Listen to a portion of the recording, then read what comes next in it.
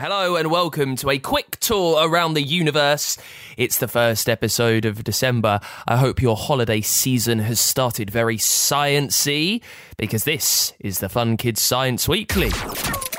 My name's Dan. Every week we come together to explore the solar system and see what science secrets are lurking nearby, and there's a lot packed into this week. So strap yourself in. We're learning about why chimps walk together so closely they mimic each other's footsteps and they fall into line. Why does that happen? You can find out with the genius Manon Schweinfurt. Even when researchers told participants to not fall into the same rhythm, the participants couldn't help it. And so we thought, well, that is such a simple form. Let's look at other animals whether we would find at least such a simple form. Also, we're back with Amy's Aviation this week. For the last few months, Amy has been teaching us all about planes, how they take off, what they're made of, how they stay in the air.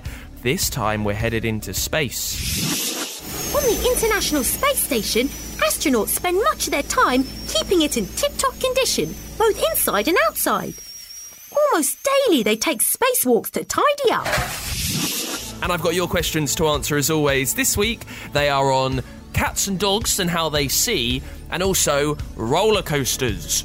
Roller coasters being really fast. It's on the way in a brand new Fun Kids Science Weekly. Let's kick things off with your science in the news. So a replica of what might be the largest animal to ever walk on land is coming to London next year. It's a sauropod dinosaur known as Patagotitan. It's at the Natural History Museum through 2023. Get this, it's 35 metres nose to tail. In real life, it would have weighed about 60 tonnes, and it's based on fossils found in Argentina, South America, 8 years ago, where scientists discovered the dino bones from 100 million years ago. How amazing is it that there are experts all over the world still digging and still finding completely new dinosaurs that we never knew existed? You've got a chance to see it in London next year. Also, gardens and wildlife have been bursting back into life because of quite a warm November. Flowers and plants are going into what scientists say is a second spring because it's been much hotter than usual at this time of the year. Experts say it's strange for plants to act like this, with roses and fuchsias speeding up when they should be slowing down over the winter. This is really hard to get your head around because it might look nice, it might look pretty, but it's because of climate change, and these little impacts can have massive effects on the ecosystem because insects, other animals might not be around to eat when they normally are, and this could have devastating consequences. Finally this week, a Mars rover called Rosalind Franklin might now go to the moon. We've spoken about Rosalind Franklin on this show a little bit. It was built over the last few years to head to Mars, but because of the war in Ukraine, it couldn't take off on a Russian rocket. But now, thanks to money from the European Space Agency, it's not going to go to a museum, it won't be retired, but it might actually fly through space before 2030. It's hard to get your head around everything that's happening up in space. Hopefully we're sending humans back there soon, and this is another step on the way. Let's jump into it with Curious Kate then. For the last few weeks, we've been catching up with Kate, who's very interested. She is curious. She is Curious Kate. She's always asking the big questions about how things work with energy, electricity, and with power. We've heard about a few of those so far. This week, Kate is exploring water and the energy that we get from the oceans. Curious Kate, in association with British Gas Generation Green.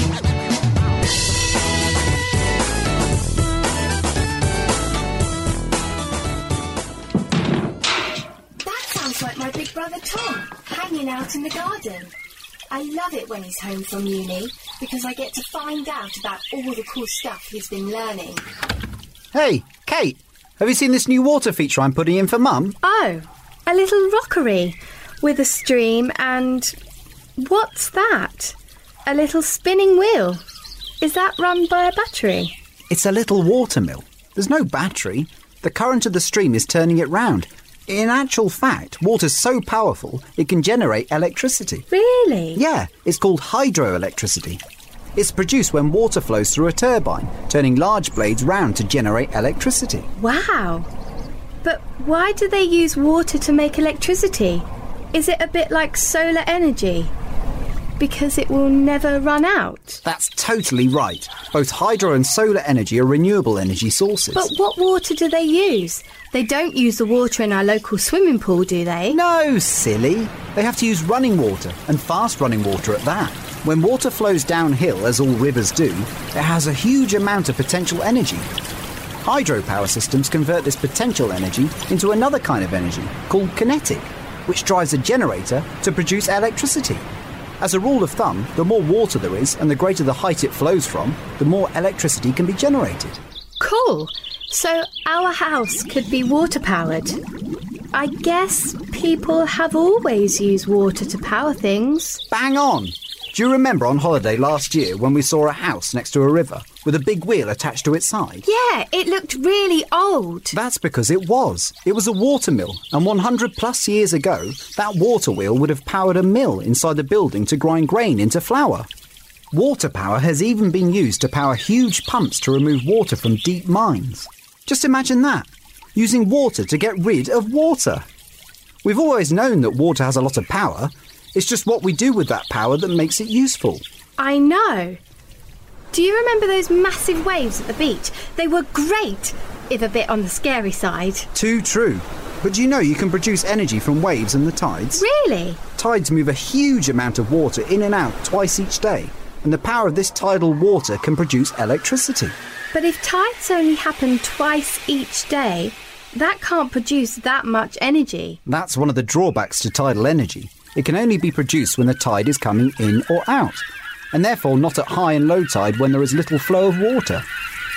Some tidal schemes are like wind turbines, big blades which lie horizontally in the water and spin to turn a generator. Another type under development is a tidal barrage. This is like a dam that spans a river estuary. When the tide goes in and out, water flows through the turbines in the barrage. Anyway, I'd better finish putting in this water feature. Oh, Tom, just one more thing. How much potential energy do you reckon is in this sprinkler? Curious Kate, in association with British Gas Generation Green. How curious are you? Test your curiosity at www.generationgreen.co.uk/curiosity.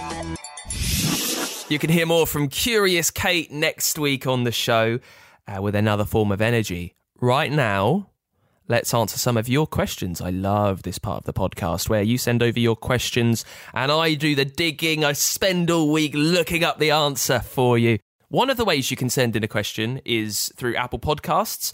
That's what Jack has done, who is 10. He's from Aberdeen in Scotland. Thank you for this, Jack. You want to know, why do roller coasters get so much speed at the start? Well, roller coasters get speed normally in two different ways. They either use gravity, which is kind of old school now, you know, where you are winched to the top of a huge hill by a chain.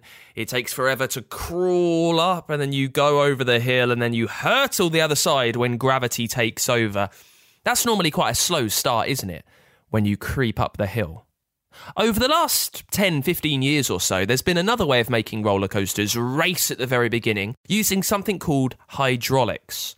That's when a lot of gas gets squeezed into a tiny amount of space. There's a lot of pressure in there. It's bursting to get free. And then when it gets released, it powers a motor. The force of the gas makes the motor turn. It makes it push off. Then a cable is attached to the car that you're into on the roller coaster. That goes to the motor, and when all that gas gets released, it's at such a huge force, it flings the car along the track, propels it like a slingshot, and it makes it get extremely fast right at the beginning, Jack. Thank you for the question. Now, one of my favourite ways you can send over a question helps you star in the show, just by recording yourself on a phone, tablet, whatever it is, then firing it over as a voice note to me on the free Fun Kids app. That's what Maggie does. Let's have a listen. My name is Maggie and I am 8 and I'd like to know, can cats and dogs see in colour like humans? Thank you for that, Maggie. So yes and no. They can see in colour, but not like humans. Colour is our brain's way of processing different light waves. We've got little receptors in the back of our eyes, and they recognise one light wave as one colour, and another light wave as a different colour, and so on, right the way through the spectrum. Now, humans have 3 cone cells in their eyes. They are the little things that understand light waves. We've got one for red, one for blue, and another for green. Now, dogs just have 2 of those cone cells for blue and red. That means that dogs can see in colour, but they don't understand all of them like we do. They have to kind of figure it out, like patch them together. They're a bit colourblind. And interestingly for me, I'm quite colourblind too. It means that one of my receptors doesn't really work, so the other 2 have to work together to figure out what I'm seeing. Now, that works if red and green are separate, but if they're squashed together, my eyes don't really know what to do, because the one that was picking up the green now has to deal with the red, and it's all a bit of a mess, and that's how you get colourblind. It's the same for dogs. Cats have the same amount of cone cells that we do, so they can see colour, but they don't work quite as well as ours. But what they do have is brilliant night vision. They have things in their eyes which let them see very clearly when it's dark, which helps them hunt in the evening. Maggie, thank you for the question. If there is anything that you want answered on this show, get your phone or tablet out. Maybe you can borrow your mum or dad's because it's absolutely free. Record a voice note and send it through to the free Fun Kids app. All right then, let's do this week's Dangerous Dan, where we look at some of the most mean, wicked and strange things in the universe. This week we are headed to the insect world for a creature that has a name worthy of the Dangerous Dan list. It is the devil's flower mantis. It's a mantis, so that's a long creature, looks a bit like a grasshopper mixed with a butterfly, really. It's got long, spindly legs. They're brightly coloured as well. They can be red, white, blue, purple, and black all over. They're found around Africa and are probably the largest species of praying mantises. They've got thick, strong legs, sharp mandibles. Those are the claws that they use to strike and eat. And how they do it is amazing. They get their name because they are the largest species, really, that mimics flowers. It will fly onto a flower petal and then, using its bright, striking colours, completely blends into that flower. They become camouflaged, almost invisible, and they lie in wait. And they wait and wait until a fly or a moth or perhaps a beetle gets onto the flower, and then it pounces. It wraps its legs tightly around the prey, using its mandibles to strike, to stun, and then they get their meal. It's a deadly game of patience, of waiting, of blending in before your prey thinks you're just a regular flower, when actually you're a brutal devil's flower mantis. It's the Fun Kids Science Weekly. Now, I'm James Stewart, and in Saving Planet Earth, I'm going to be joined by some of the world's top scientists to introduce you to some of the weird and wonderful ideas being trialled to try and save our planet. Led, of course, by your questions. Hi James, I know that climate change is affecting our oceans. Is there anything that's being done to look after it? And one of the solutions involves dolphin poo. This is Saving Planet Earth, available wherever you get your podcasts. Have you ever noticed that when you walk near someone, or maybe 3-4 people, you might start to match their footsteps? You walk in time with them, right? Turns out it's not just humans that do this. Chimpanzees do it too. And we can find out more with Dr. Manon Schweinfurt, who has researched this. She is a lecturer in the School of Psychology and Neuroscience in St Andrews. Manon, thank you for joining us. Thank you very much for inviting me. It's a pleasure to be here. So what made you first start looking into the way that chimpanzees walk? That was actually a funny coincidence. So I was at an interdisciplinary meeting, so where researchers from different areas discussed science with each other. And I just mentioned this observation that I had, that when chimpanzees walk next to each other, they seem to walk in sync. And then cognitive psychologists were super baffled about it. And so then we decided we should do a study on this. And so I guess that's how it all started. So you're a lecturer in the School of Psychology and Neuroscience. That's all to do with how our brains work and think, not just personally, but also as a massive group. With humans, before we get to the chimps, how much do we know about why humans start to synchronize their walks with other people? We don't know a lot about it. I guess that's so interesting. We know that we coordinate actions all the time, sometimes in fairly complex ways, when we dance together, when we do music together. But it's also part of our everyday life. So when we are moving items together, we need to make sure that we are not moving too fast or too slow, and we coordinate our actions. So And we haven't really figured out what the mechanisms are. And some of them are really simple, like as you've described when you're walking next to others, that you just tend to fall into the same rhythm of people walking next to you. And interestingly, studies have found that even when researchers told participants to not fall into the same rhythm, the participants couldn't help it. And so we thought, well, that is such a simple form. Let's look at other animals, whether we would find at least such a simple form. But we haven't really understood all the psychological mechanisms yet, I'm afraid.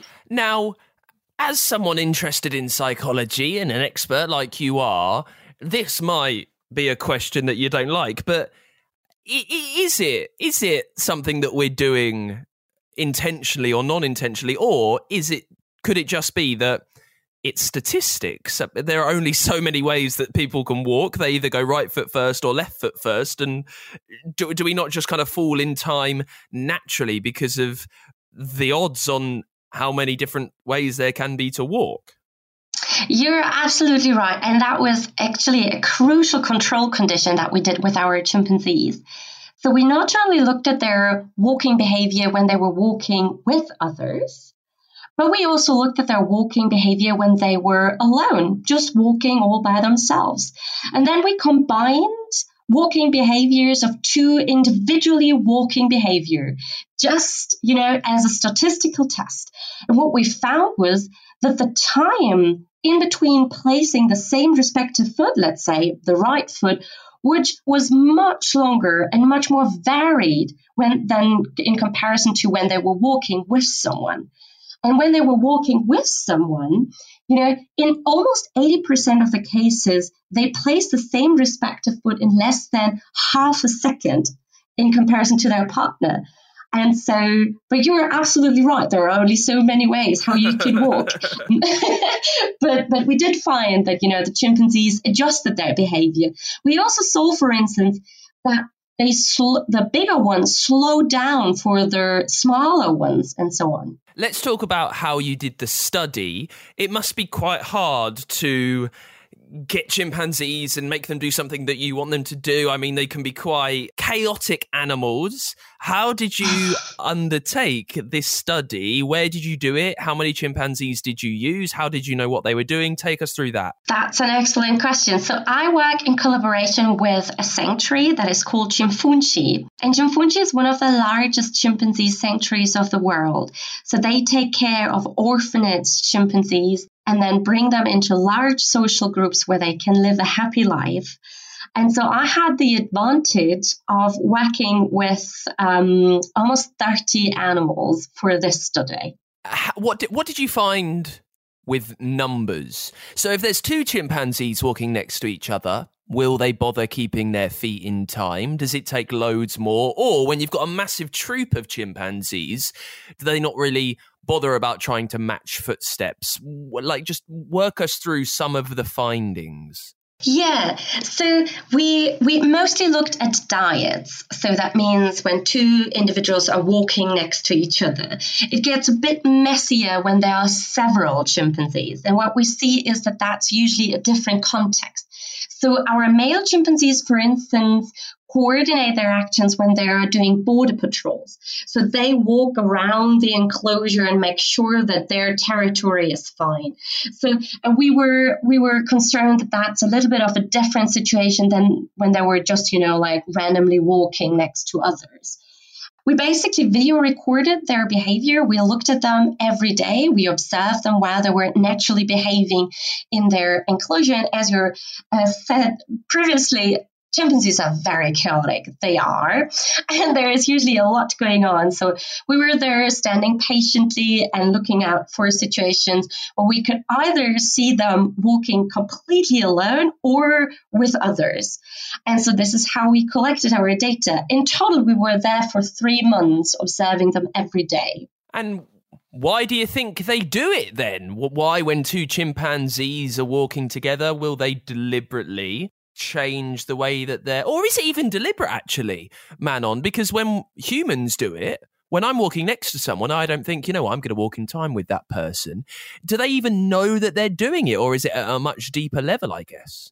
I think it's a letter. I think it's probably not something that they're really conscious about. So probably it works in a very similar way like we do it. So it's not like something that we consciously do. We just tend to fall into the same rhythm. And so that's why we were a bit concerned if we would be looking at border patrols where they are consciously doing something with others, right? That might be a little bit of a different situation. And so we wanted them to just, walk around their enclosure and see what they would be doing. Obviously, it's really difficult if you are working with animals and you can't ask them why they're doing it. But it all looks like very similar to how we are doing it. So, yeah, we don't know how exactly they're doing it, but it looks very, very similar to how humans do it. They also fall sometimes in and out of that rhythm. So because, maybe there is something in their way and they need to jump over something, or they are walking around something. So they fall a bit out of that synchrony, but then, once they are walking with the others again, they are falling into that synchrony again. And maybe it's just something that they enjoy, We know that humans do quite a lot without realizing to almost stay with their own kind and people who are like them. We were learning the other day that you're much more likely to be friends with someone if you smell like them, and we do so much. And we when we're talking to each other, we match how fast we're talking, how high and low our pitch is, and that slightly explains why we might want to walk at the same pace as someone. Have you, although you might not properly know, as a scientist, do you have any idea why chimpanzees might fall into the same time without realizing it? It's difficult to say, really. We've had a couple of hypotheses. So we thought maybe they are more synchronized with other chimpanzees that they like. Right? So we quantified who are they friends with, but we didn't see any differences in that either. So then we looked at, maybe they are more coordinated with someone, and then afterwards, as a result of that coordination, they might engage in other pro-social behaviors, like they would be more likely to groom the walker or like sit next to them. But we also couldn't find anything in there. So I think the take-home message is we don't know, unfortunately. We've tried a couple of things, but it seems like it's not that they are more coordinated with friends, or that as a result of an enhanced coordination, they engage more in prosocial behaviors afterwards. But that leaves a lot of room for future scientists to look at this again and expand it. That's brilliant. That's the point, isn't it? We don't know why they're doing it. They just do, and we're going to keep asking questions. That is what is so brilliant about science. It's been a real joy to chat to you. Dr. Manon Schweinfurt, thank you so much for joining us. Before we go this week, let's check in with Amy's Aviation. This is a series we've been following for the last couple of months now. Amy loves everything about planes. She knows how they're made. We've heard about that. How they take off, where they get their power from, the differences between paper planes and regular planes, wooden planes and metal planes. We find out how they stay in the air. This week, we're looking about the many jobs that pilots and astronauts have to do. Sometimes they're in the sky, other times they're up in space. Amy's Aviation, with support from the Royal Aeronautical Society. I'm back at the airport. Well, if you love planes, it's the best place to be. I love watching the crew walking past. It's fun to try and work out what their jobs are. Flight attendants have smart matching uniforms, and every airline has a different style. Pilots are easy to spot, as many wear peaked caps, and both men and women have very smart blazer jackets with shiny buttons and strips on their sleeves to indicate how important they are. Did you know most planes here have 2 pilots? But for really long flights, like the ones going to Australia, they might have 3 or even 4. It's really important to have more than one so they can take it in turns to fly the plane, so that no one gets too tired. They do a lot more than just flying the plane, though. Let's take a look at what the pilots do. The next flight to Sydney is leaving from gate 14. The plane is now ready for boarding. It's the pilot's job to make sure the plane is safe and running as it should and that the flight goes smoothly. This means a load of work before the plane's even left the gate. At the start of his shift, the pilot needs to gather all the information about the route he will be flying and to make a flight plan. It's important he or she gets information on the weather too. It's worth knowing if there's bad weather expected en route. Next is to brief the crew on the flight ahead and anything important, like if there's some bad weather expected, because it might mean the flight is a bit of a bumpy one. He or she also makes sure they know basic stuff, like when the flight will leave and arrive. It's important that the crew know this because passengers will want to know. It's time to get the plane ready. The next job is to start the auxiliary power system.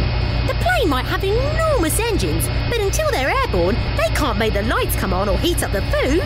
Another pilot will make lots of checks and inspections to make sure the aircraft controls are working as they should. When everything looks great, it's time for the passengers to come on board. Often, one of the pilots will supervise the boarding, so you might see them when you step on the plane. Once all the passengers are on board, the pilots make sure the steps are disconnected and talk on the radio to ground control. When they have the all clear, they'll be ready to do the part we know about, finally getting to fly the plane. Now, if being a pilot sounds like a cool job, what about being an astronaut? How are they different to pilots? 3, 2, 1... Okay. Yeah, I know, a pilot flies a plane, an astronaut flies a spacecraft or rocket. It sounds like it must be a really glamorous and exciting job, doesn't it? But most astronauts only spend a week or two in space. The rest of the time is spent on the ground, training or having meetings. So actually, it's pilots who fly planes who get to do a lot more flying. So what do astronauts do? Well, if they're on a mission, there are lots of jobs. Some astronauts are mission specialists who fly or navigate the spacecraft. In other words, they are pilots. Other astronauts are payload specialists who are in charge of equipment that's launched into space. What these astronauts do depends on what the payload is. Maybe this mission is taking equipment to the International Space Station, or perhaps conducting experiments on board. Another job is making repairs. Perhaps there's a broken satellite that needs fixing. They might use a robotic arm or computers to get things working again. Or just use tools in the old-fashioned way. On the International Space Station, astronauts spend much of their time keeping it in tip-top condition, both inside and outside. Almost daily they take spacewalks to tidy up. One of the most important jobs that all astronauts have to do is make sure they look after themselves. They might not spend very long in space, but it is a tough environment for human bodies. They have to exercise every day and ensure they stay healthy. With all those jobs to do, astronauts never get bored. Anyway, how could you be bored in space? Both astronauts and pilots have pretty cool jobs if you ask me.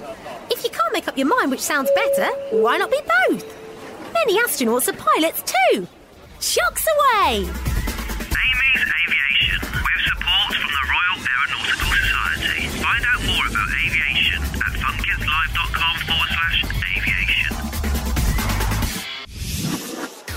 That was the last episode of Amy's Aviation, so we'll have another series. Can't wait for that next time on the podcast. If you've missed any so far, or if you want to hear them again just then, you can listen to the full Amy's Aviation series over at funkidslive.com, wherever you get your podcasts, or on the free Fun Kids app too. While you're there, we've got tons of other brilliant Fun Kids podcasts about all different kinds of topics for you. You can get them on Google, Spotify, Apple, wherever you get your shows from. Also, remember, if you've got a question that you want answered next week on the podcast, just record it as a voice note, fire it over to me on the free Fun Kids app. Fun Kids, we are a children's radio station from the UK. You can listen all around the country on your DAB digital radio, on that free Fun Kids app, and at funkidslive.com. I'm James Stewart, and in Saving Planet Earth, I'm going to be joined by some of the world's top scientists to introduce you to some of the weird and wonderful ideas being trialled to try and save our planet. Led, of course, by your questions. Hi James, I know that climate change is affecting our oceans. Is there anything that's being done to look after it? And one of the solutions involves dolphin poo. This is Saving Planet Earth, available wherever you get your podcasts.